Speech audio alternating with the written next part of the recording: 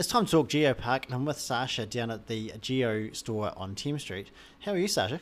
I'm well, thank you. How are you? Good. I have been in here for a wee while, and it's looking really good in here. Yeah, thanks. We've got lots of information, Geopark information, as well as just a few maps of town and other bits and pieces that people visiting the district might be interested to come on in and have a look. We can point you in the direction of things to see and do. And what are we talking about today?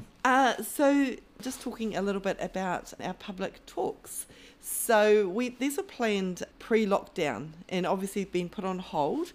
So we're starting off again 16th of July, which is a Thursday, 6 to 7 o'clock at the Oamaru Library. And our guest speaker for this opening event is Brian Miller. Now, a lot of you will be familiar with Brian Miller. He's a writer, and he actually produced the Alps to Ocean little guidebook that you can pick up at bookshops around the place.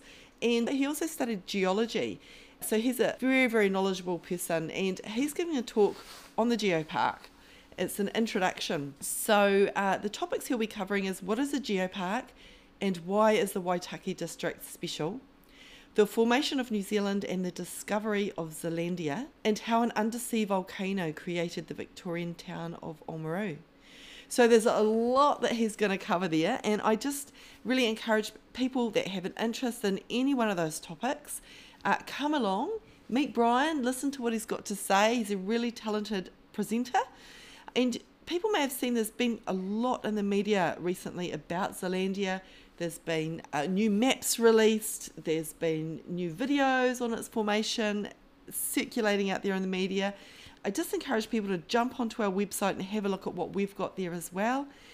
So we're whitestonegeopark.nz, and we'd just like to meet you there on Thursday, the 16th of July from 6 to 7 o'clock.